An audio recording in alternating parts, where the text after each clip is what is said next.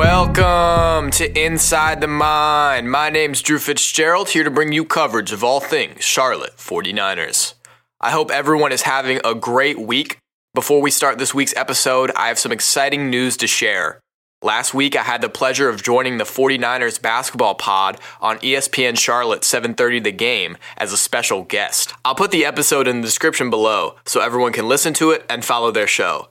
Cameron and Jeremy really know their stuff, and it was a pleasure to talk Charlotte basketball with them, even if my prediction may have cursed the Niners. On that note, let's jump right into what happened last Thursday when the Niners faced the Rice Owls in Houston. Coming into the game, the Niners needed a win versus the Owls to separate themselves from conference parity and insert themselves as a contender in the CUSA.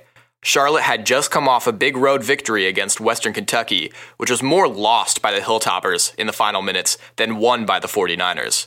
On the other hand, Rice entered the game on a 3-game winning streak, sequentially beating Texas rivals UTEP, UTSA, and North Texas. After Rice won the tip, the two teams traded blows offensively. Charlotte had a few questionable plays that led to turnovers and points on their end. Note, this was not a game where the Niners could make mistakes and expect their good shooting to bail themselves out.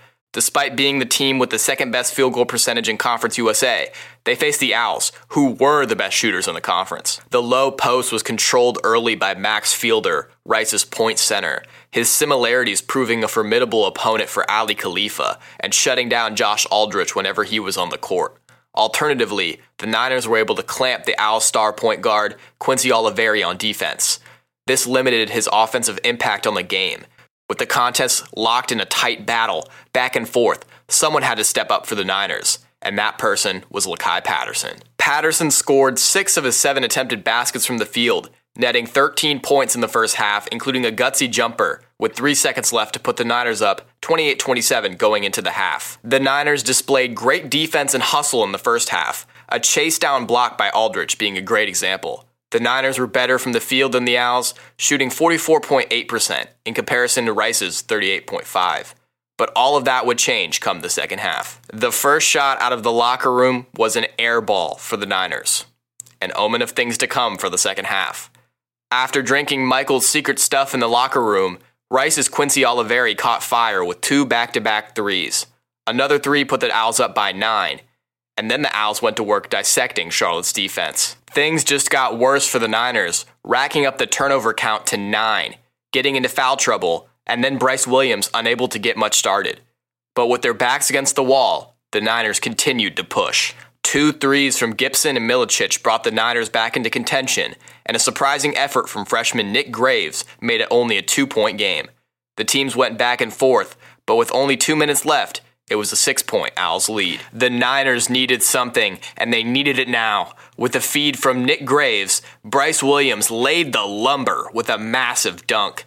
Williams decided to take matters into his own hands, capitalizing with a rebound off Max Fielder's miss and putting it into the hoop on the other end. Down 2 with 30 seconds left, Patterson came up with a steal, but Nick Graves, who had played well the whole game, whiffed a layup on the other end. The Niners would have to resort to fouling to stop the clock. Rice's Makai Mason hit one, but then missed one at the line. After a few fouls from the Owls to ice the Niners, Ali Khalifa, by some miracle, hit a step-back 3 with 13 seconds left to tie the game. Tied 63-63, the Owls brought the ball up, and all Charlotte had to do was survive the next 10 seconds to force the game to overtime. On a controversial call, Quincy Oliveri was fouled by Lakai Patterson, and he made both shots at the line. But questionably, a second and a half ticked off the clock before Charlotte was able to inbound the ball. The officiating mistake was meaningless nonetheless, and Patterson's pass was intercepted at half court. The Niners had lost once again in the final seconds of conference play, 63-65. Lakai Patterson led the team with 18 points and 5 assists. Khalifa had 13 points and Milicic had 10 points. Bryce Williams cashed out with 7 rebounds, but also led the team in turnovers with 4. The offensive star couldn't get anything going from behind the arc, missing all 4 of his 3-point attempts. The Niners now sit at 4-6 as cellar dwellers in the CUSA, hoping to get back into contention. At once, the Niners were shooting for one of the top 5 spots in conference for a bye in the first round of the conference tournament. But now, they will be fortunate if they even manage to make it to the 5th spot. The road ahead is a tough one for the Niners. Louisiana Tech, Middle Tennessee, and the FIU Panthers, who the Niners play this Thursday, all stand in the way for the 5th spot in the conference. The Niners lost to the Panthers earlier this month in Miami in a game, like most conference games so far, that came down to the wire. The game is this Thursday at 7 p.m. in Halton.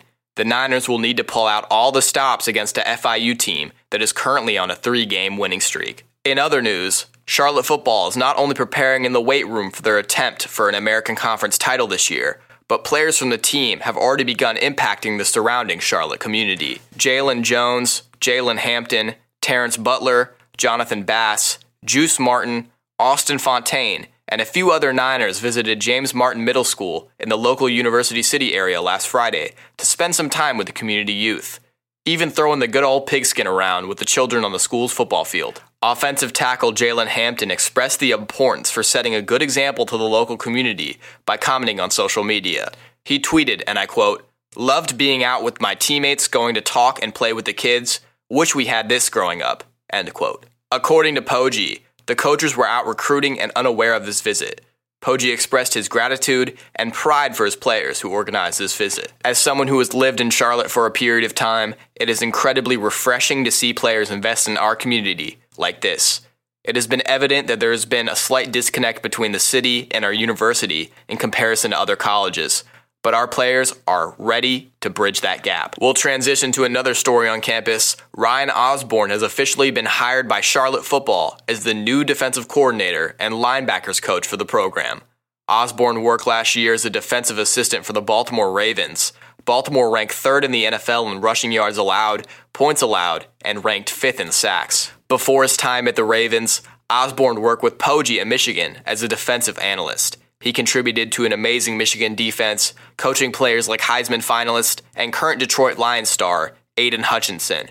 Osborne has also had former SEC experience, coaching under former Florida coach Dan Mullen. Lastly, we have a huge story first reported by the one and only Agent 49.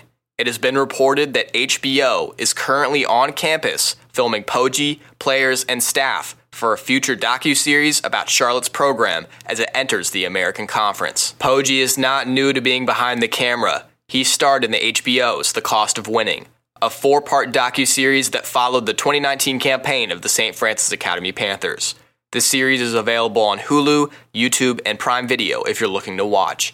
It could give some fans some insight into what it may look like at Charlotte. It's rumored that 12 episodes are currently planned. This would be huge for our program, university, and community. I'm sure everyone is curious to see how this will turn out. Hopefully we get more updates as the season progresses. In our next episode, we'll talk more recruiting and transfer portal news. We'll also talk any new hires, newsworthy campus events, and a recap of Charlotte basketball's home stand against the FIU Panthers. Thanks for listening. We'll see you next time. Thanks for listening to Inside the Mind. Hit that follow button to stay updated on all things Niner Nation. You can find me on Twitter at InsideTheMind49 and on Instagram at Drew_Fitzgerald. As always, picks up and roll Niners.